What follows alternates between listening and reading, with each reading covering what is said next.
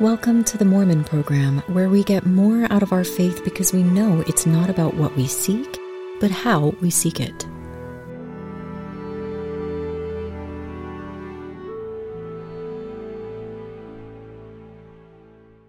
Let's talk about Buddhism. It's one of the Dharmic religions, which include Buddhism, Hinduism, Sikhism, and Jainism. Hinduism is the oldest of these four, so the other three branched off of Hinduism. Because Buddhism broke away from Hinduism about 1,000 years after Hinduism sprouted, Buddhism shares a lot in common with its predecessor. As I've studied the Dharmic religions, I've been impressed at their acceptance of moral and religious nuance. As Westerners, we tend to insist that everything be cut, dried, organized, categorized. If there is ambiguity, we fill those gaps with assumptions and end up heaping doctrine upon doctrine until the entire edifice of belief becomes so unwieldy that it's impracticable, and you're left wondering when the thing will simply topple. Eastern traditions are lean, they're adaptable, and they maneuver complexities with you instead of fighting against you or etching lines in the sand that you dare not cross.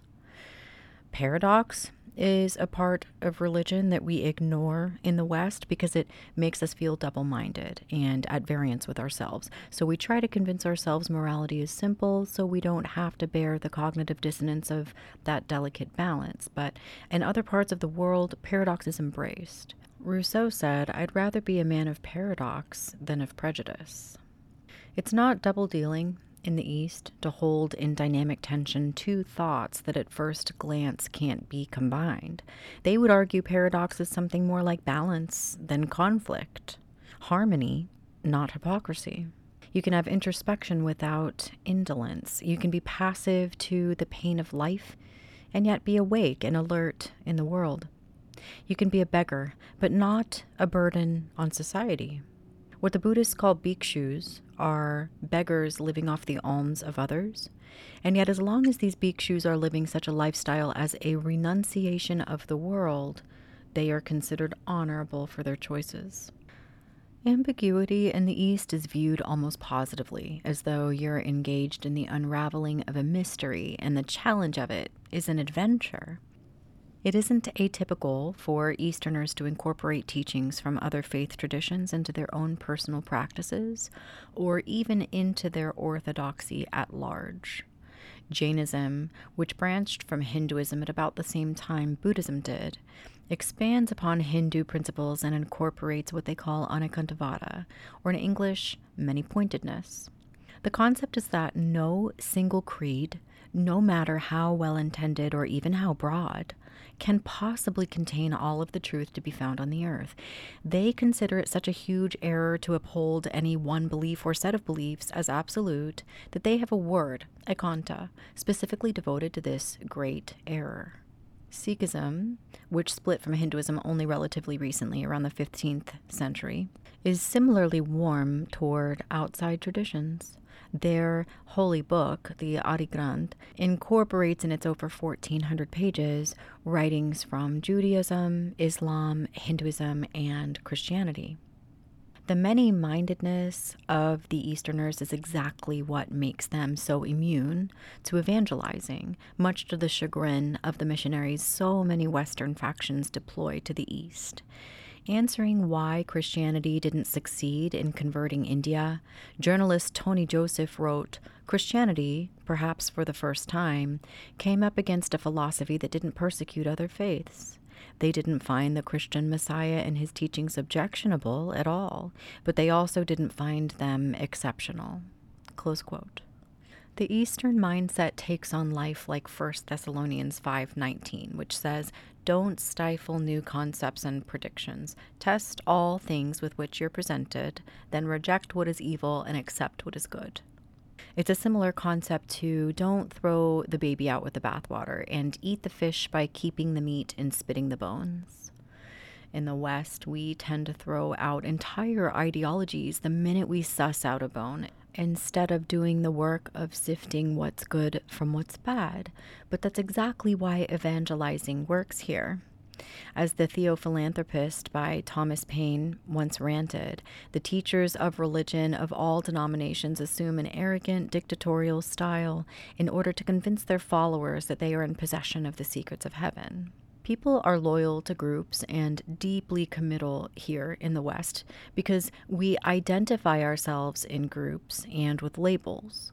All you have to do is convince someone that there are no bones in your faction, that your group is beyond reproach. And by the time the person starts to see the bones, the skeletons all churchgoers have in their closets, and the skeletons the whole religion has in its closet, the person has already made all the life changes necessary for assimilation. So it's too late for buyer's remorse. All he can do now is dig in his heels and use fanaticism, indignation, and deliberate ignorance to defend his costly decisions. Elder Uchtdorf once warned, "We exercise poor judgment sometimes, thinking that because something makes sense or is convenient, it must be true. Conversely, we reject truth because it would require us to change or admit that we were wrong." You see this behavior from sectarians all the time, and not just religious sectarians, but also political and philosophical sectarians. But there's a better way. Carl Jung says fanaticism is only repressed doubt. George Santayana says fanaticism is redoubling your efforts when you've forgotten your aim. We don't have to be religious fanatics in defense of our decisions, doubling down on all the many reasons our church is the superior one or the true one, patting ourselves on the back tremulously that we've done life right. Thessalonians 5 has already told us what we do if we're presented with new information that's foreign or that stokes the flames of doubt. We fearlessly engage with the new information, accepting any goodness and rejecting any evil.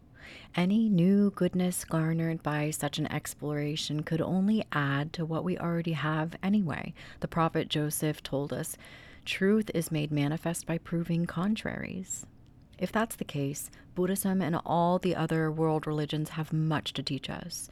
This is exactly the sort of headspace the Easterners practice and approve. I've mentioned the open-mindedness of the Jains and the Sikhs, but to be fair, it's not just the groups who fractured off of Hinduism that exercise such openness. Hindus themselves are very vocal about unifying across the entire religious spectrum. Gandhi, perhaps the most famous Hindu of the last century, famously said, "I hold that it is the duty of every man and woman to read sympathetically the scriptures of the world. If we expect others to respect our religion, we must be willing to respect theirs." That quote reminds me of Brittany Lowe Hartley, the LDS author and podcaster. She says, "We get so offended, especially during the missionary phase of our lives, when people shut the door to us, but then when presented with the faith claims of others, we slam the door." In the spirit of Eastern openness, this Westerner will be devoting her next few episodes to Buddhism and Hinduism, and I hope you understand I'm not encouraging the Latter-day Saints of the world to jump ship and join these other faiths. We don't have to surrender any of our Mormonism to accept truth from whence it will come. It could be argued that such an exploration makes us better and truer Mormons. Joseph Smith famously said, "We should gather up all the good and true principles of the world and treasure them up, or we shall not come out true Mormons." There are a few concepts in Buddhism that the West has misinterpreted, like karma and yoga. Karma really just means selfless service. We tend to think of that boomerang effect of karma, do good and you'll receive good, or do bad and it'll return to you, but that's a rather superstitious view. And if you do good in that case, it's tit for tat. It's transactional. You're only currying the favor of fate or the fondness of the gods.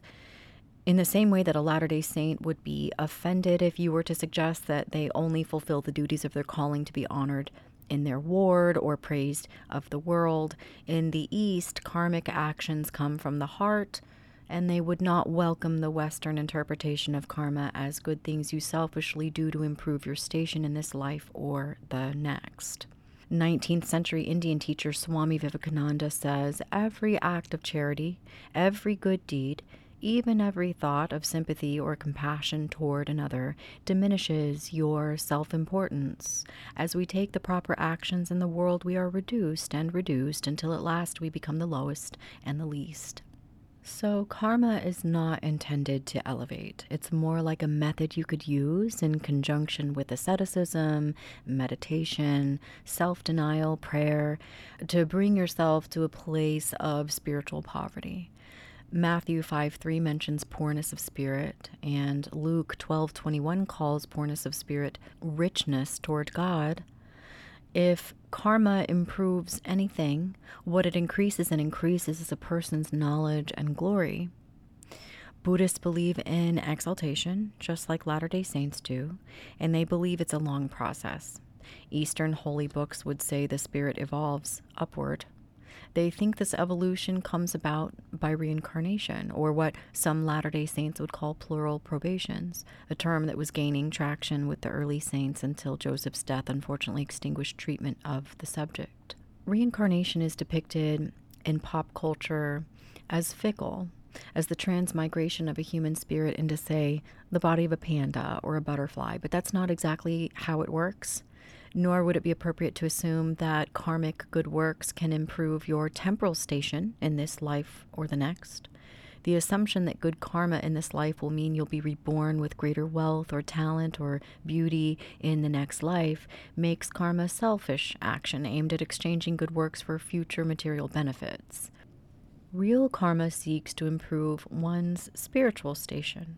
As you move through your mortal lives, engaged in the karma of selfless service, you'll accumulate knowledge and glory, and each new mortal iteration will add increase until you're ready to lift out of mortal life entirely and become something like a god. In Eastern parlance, they would call this lifting moksha. In LDS parlance, we would call this lifting translation, if you lift out of your mortality while still on the earth, or we would call it resurrection to a greater glory, a terrestrial or celestial glory, if you attain your reward after death. The concept of karmic action elevating you spiritually over time reminds me of D&C 50:24. That which is of God is light, and he that receiveth light and continueth in God receiveth more light, and that light groweth brighter and brighter until the perfect day. All the major Eastern religions believe in ahimsa, a Sanskrit word meaning non-injury. They squabble about how far to take the concept of ahimsa. Many of them simply choose vegetarianism as an expression of non-injury, while others are such staunch observers of ahimsa that even before COVID, they were in the habit of wearing medical masks to make sure they don't accidentally swallow a gnat. The Jains tend to be on the extreme end of the spectrum. Many of them will walk with a push broom to sweep out of the way ants and other bugs that would otherwise become trampled underfoot. Easterners are very dedicated to causing as little suffering in the world as possible because out of the interconnectedness and brotherliness that we all share, they see others as an extension of self. The concept of an individuated self is actually something they don't support. They call the human obsession with self delusional. They recognize that on this mortal plane we can indulge in the delusion of self because we haven't learned interpenetrating love yet, but they would consider a sense of self impermanent, which is a no-no word in their vernacular. They're really big on figuring out which parts of life will go with us to the next life, and those are the elements of life they consider permanent. The rest they really just call distraction and delusion, and they work diligently to jettison the impermanent parts of the self. That painstaking shedding of the lower self is essentially the basis of Buddhism. They think as we work to transcend self, we'll achieve the same interfusion of love already being modeled by the Godhead. And the Hindus do believe in a Godhead. The Buddhists do not, but the Buddhists believe in something like a divine community. So that's close enough. All the Eastern traditions believe if we can transcend self, we'll qualify for the next realm, where we will enjoy a brotherliness we can scarcely imagine here, because this is a dog-eat-dog world obsessed with individuality, contrast, and distinction, instead of the higher-minded and heavenly synergy, commonality, and cohesion. We know that the word Elohim means the gods. To refer to the highest God in a singular form, you would need to use the word Eloah. There must be some reason we never call him that, and that reason is perhaps that they are all one. It would be silly to treat Eloah singularly because the gods enjoy interpenetrating and substitutive love. Christ was a substitute for God in the flesh.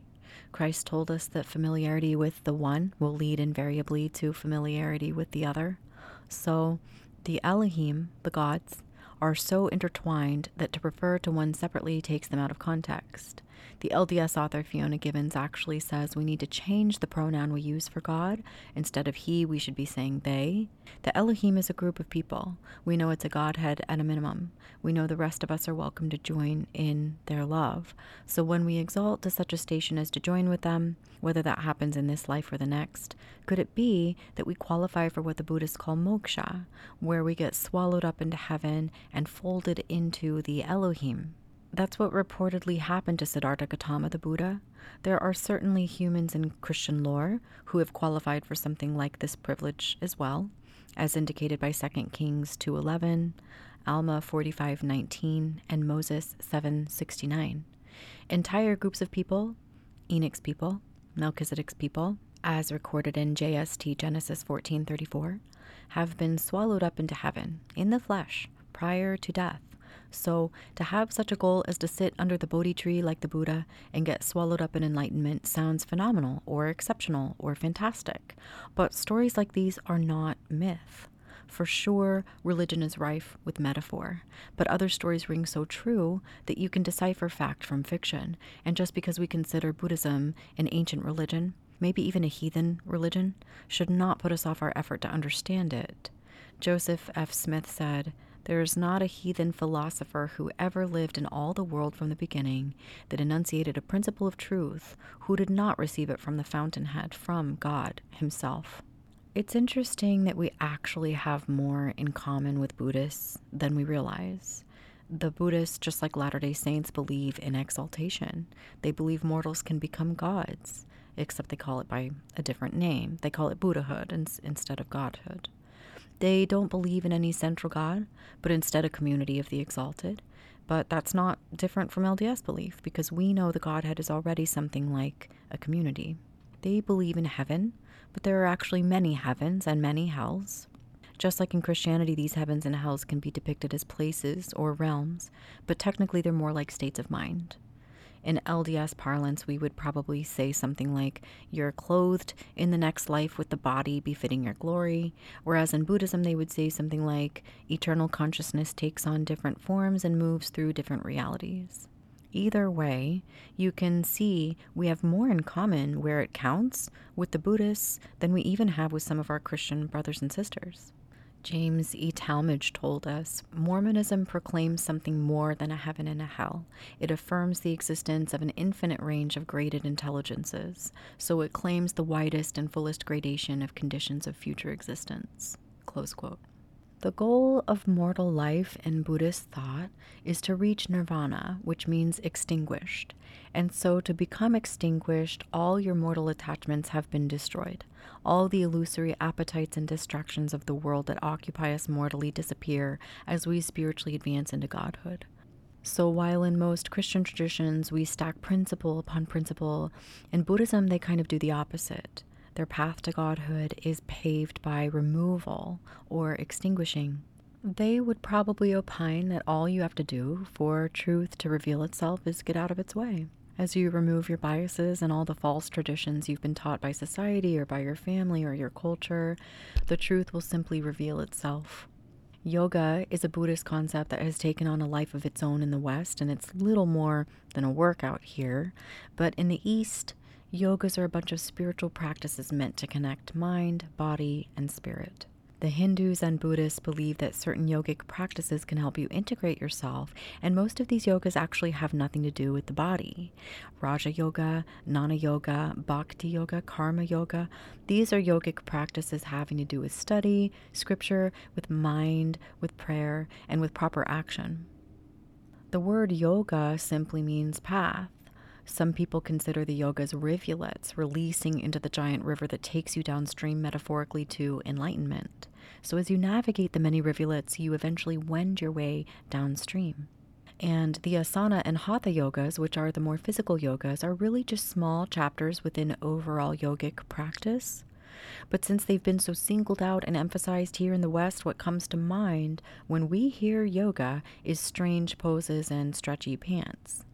Let's talk Buddhist vocabulary. We've already been through some of these. Buddha means awakened one. The Buddhist holy book is the Dhammapada, meaning path of truth. The unending cycle of death and rebirth and mortal life is called samsara, but eventually one progresses by spiritual evolution to a place of enlightenment, and then what they call moksha or nirvana, which are similar, if not synonymous. Nirvana means extinguished, and moksha means liberated. So maybe it would be most accurate to say once you achieve enlightenment, you qualify for moksha, which lifts you out of mortal samsara and into the spiritual state of nirvana. Certain rituals and practices can accelerate the process of enlightenment and lead to heightened spiritual awareness, such as meditation, mantras, mudras, and yogas. Mudras are the symbolic gestures you see depicted in Eastern art. Their hands are positioned to convey different meanings. The most commonly known mudras are the Anjali and the Nana mudras. Anjali is the greeting mudra used for hellos and goodbyes. So at the conclusion of a yoga session, people will make the gesture by joining their palms together in what looks like prayer hands, and then they'll combine the mudra with the word namaste, meaning greetings or salutations. The Nana mudra joins the tip of the index finger with the thumb in what looks to an American like the A-OK hand gesture. The Nana mudra is said to open the mind to wisdom. So you'll see this mudra during meditation sometimes. Maybe while a person is seated in the lotus position, that cross-legged pose we all know.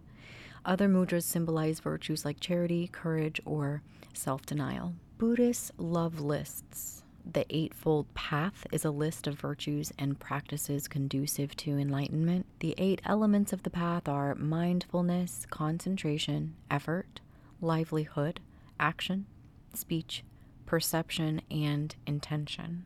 The 4 Noble Truths distill Buddha's teachings into 4 essential principles. The 4 Noble Truths are 1, that life is suffering. That suffering ranges from daily inconveniences and competing demands on our time to hugely traumatic, painful events.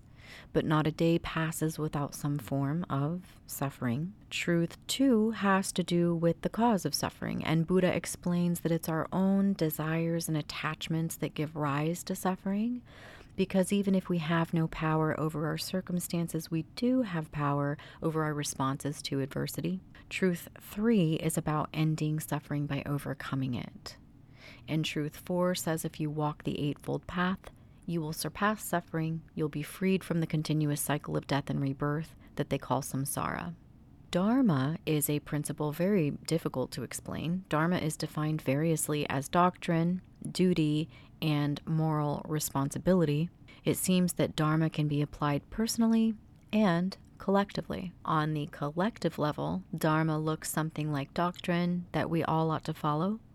On the personal level, Dharma is much more tailor-made, and it looks something like one's own individual serendipity, fate, or life plan. On the personal level, Dharma changes over time. It could be your Dharma or your calling to parent a child for one season of your life, but then in the second half of life, your Dharma could dramatically shift to accommodate completely different goals. Some of the symbols of Buddhism are really interesting. The more recognizable symbols are the lotus and the Dharma wheel. The wheel is called a Dharma chakra, and its 8 spokes represent the Eightfold Path. The lotus is a symbol of purity, enlightenment, and rising above the world.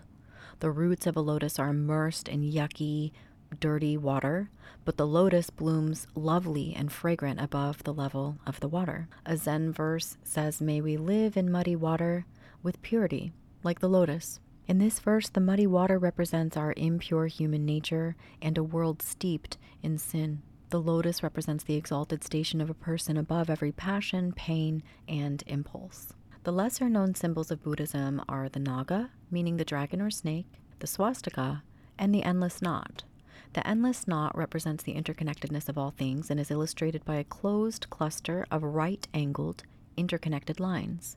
Each interconnected right-angled section taken individually looks like a swastika, which is another holy symbol to both Buddhists and Hindus. Swastikas are etched and painted onto door jambs and entryways as a sign of welcome to visitors. Because the swastika rotates and could be perceived as branching forever outward, it has been associated with the sun and its rays, with eternal life, and with the infinity of creation. The swastika enjoyed a renewed popularity in the 19th century despite being such an ancient symbol, a symbol reportedly found carved into mammoth tusks as far back as 15,000 years ago. Because of growing European and American interest in the ancient Near East cultures, the symbol was requisitioned for the jerseys of sports teams, in magazines like the Ladies' Home Journal. Rudyard Kipling loved the piece of the symbol and included it on book covers, and even Coca-Cola brandished it on advertisements. German archaeologist Heinrich Schliemann became infatuated with the symbol during an excavation in 1868 on the site of ancient Troy, and he linked it to a Proto-Indo-European migration, speculating that the symbol must have been significant to what he called his remote ancestors, thus popularizing the swastika in Germany, from whence Hitler took it on as the emblem of the Third Reich. This appropriation severed the symbol from its historical context, imbuing it with evil instead of peace, and now, of course, the symbol will be forever associated with its misuse instead of its original use. In the East, however, most people still display the symbol undeterred. The symbol of the dragon, or the snake, is called the naga. The snake was anciently associated with wisdom. It's only in the West that we vilify the snake, which is too bad, because if we consider the fall from the Garden of Eden to have been a fortunate fall, then the tempting serpent helped bring it about, and we actually do have him to thank, at least in part, for the ensuing wisdom that enabled Eve to multiply and replenish the earth. The snake is venerated in the East. It is said that many creatures would come to the aid of the Buddha when he was deeply in the throes of meditation to help shield him against the elements. The naga, a seven-headed cobra, flared out the hoods of his many heads to make an umbrella over Buddha when the rains came. One day, so engrossed in meditation that he was completely heedless of his surroundings, Buddha's bald head grew hot under the scorching rays of the sun. 108 snails came to his defense this time, climbing onto his head to form something like a protective hat. When you see depictions of the Buddha with his odd, bumpy hat, I'm sure the first thing you think of is snail martyrs, but I thought I'd explain that just in case. His ears are also strange to Western perception because the earlobes are so long. Because the Buddha was wealthy during his youth, he would have worn heavy, expensive stones and jewels in his pierced earlobes. When Buddha renounced the world and became enlightened, he left behind his worldly treasures, but his earlobes remained forever stretched. I'll get into the teachings of the Dhammapada and the history of Buddhism in a moment, but first let's talk a bit about how Buddhists view life and death. For this analysis, I'll defer to the Tibetan Book of the Dead, basically an instruction manual for mortals as to how to prepare for death and even what to do after we die. Sogyal Rinpoche says of death, when we're freed from the body that has defined and dominated our understanding of ourselves for so long, our spirit is liberated. Stripped of its body, the spirit after death stands naked, revealed startlingly for what it has always been, the architect of our reality. Rinpoche here is arguing that consciousness isn't born, it can't die, it existed from time immemorial, and will continue to echo into the future. The Buddhists see the body as a temporary guest house for consciousness. According to the Book of the Dead, understanding death helps us appreciate the fragility and impermanence of life and shifts our mindset away from, quote, matters that are inconsequential to developing the wisdom and courage necessary for a fearless and meaningful life, close quote. Buddhism teaches that there's a lag time of 49 days before the consciousness of the recently deceased will be reborn into the world. During those 49 days, the consciousness navigates the afterworld, sometimes with guides alongside them, seeking the best opportunity for rebirth according to their particular glory, or what the author calls their karmic profile. A consciousness will gravitate toward a body that matches his or her brightness or dullness, For this reason, it's important to develop your karmic profile as much as possible while in mortality so that you seek in the afterworld the clearest, brightest light for your next habitation. If enlightenment was not achieved on the earth, the deceased person is not without hope. As the author puts it, at the time of death, those who prepared themselves will recognize the clear light as a projection of themselves, and this recognition will lead to enlightenment. Those who have not prepared, says the text, will be confounded by the transition from embodied to bodiless, and will run the risk of being helplessly blown into the next lifetime. Anthropologist Walter Evan Wentz says of this postmortal confusion, "To all who are weeping thou wilt say, Here I am, weep not, but they will not hear thee. Then thou wilt be driven hither and thither, and thine intellect, having no object upon which to rest, will be like a feather tossed about by the wind, ceaselessly and involuntarily wandering about." To guard against such a frightful post-mortal experience, Buddhists believe we ought to be carefully working with our consciousness while in mortality, training it to look beyond the material world. When untrained, our consciousness will attach to and identify with our brain and our body, and we will mistake ourselves for these things, viewing the world through a lens of scarcity and limitation, individuality and separation, instead of through a lens of plenty, of generosity, interconnection, and communal love. The realization that the material world is the illusory world and that the spiritual world, however numinous, is the real world seems completely out of order to our mortal minds. If we do not understand that life is a dream, we will continue to be reborn until we come to this awareness, says the author. He continues, "Our world is full of illusions that seem so real to us that we rarely question them. When we gaze at a star, we believe it currently exists. But the star we are viewing might have burned out hundreds or thousands of years ago. Because of its vast distance from the Earth, it takes that span of time for its light to travel close enough for us to observe it.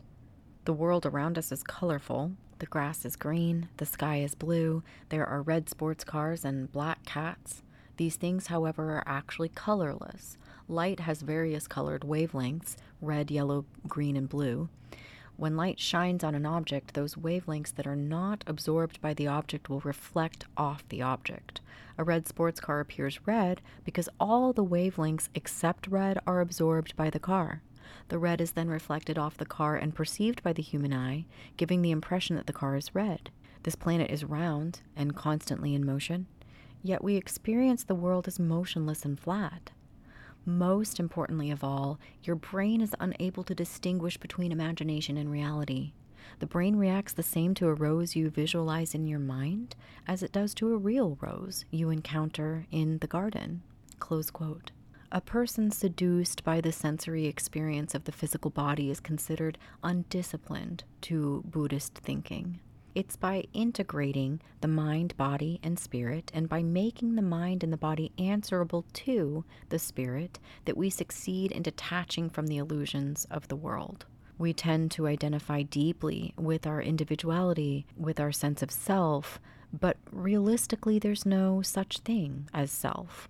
The human body is made up of components most people would consider not very human. Some of the same elements found in stars are found in the body. Bodily fluids have a similar composition to seawater. The body can't exist without rain or clouds or the sun. The body's genes contain genetic material from ancestors far removed from the present moment.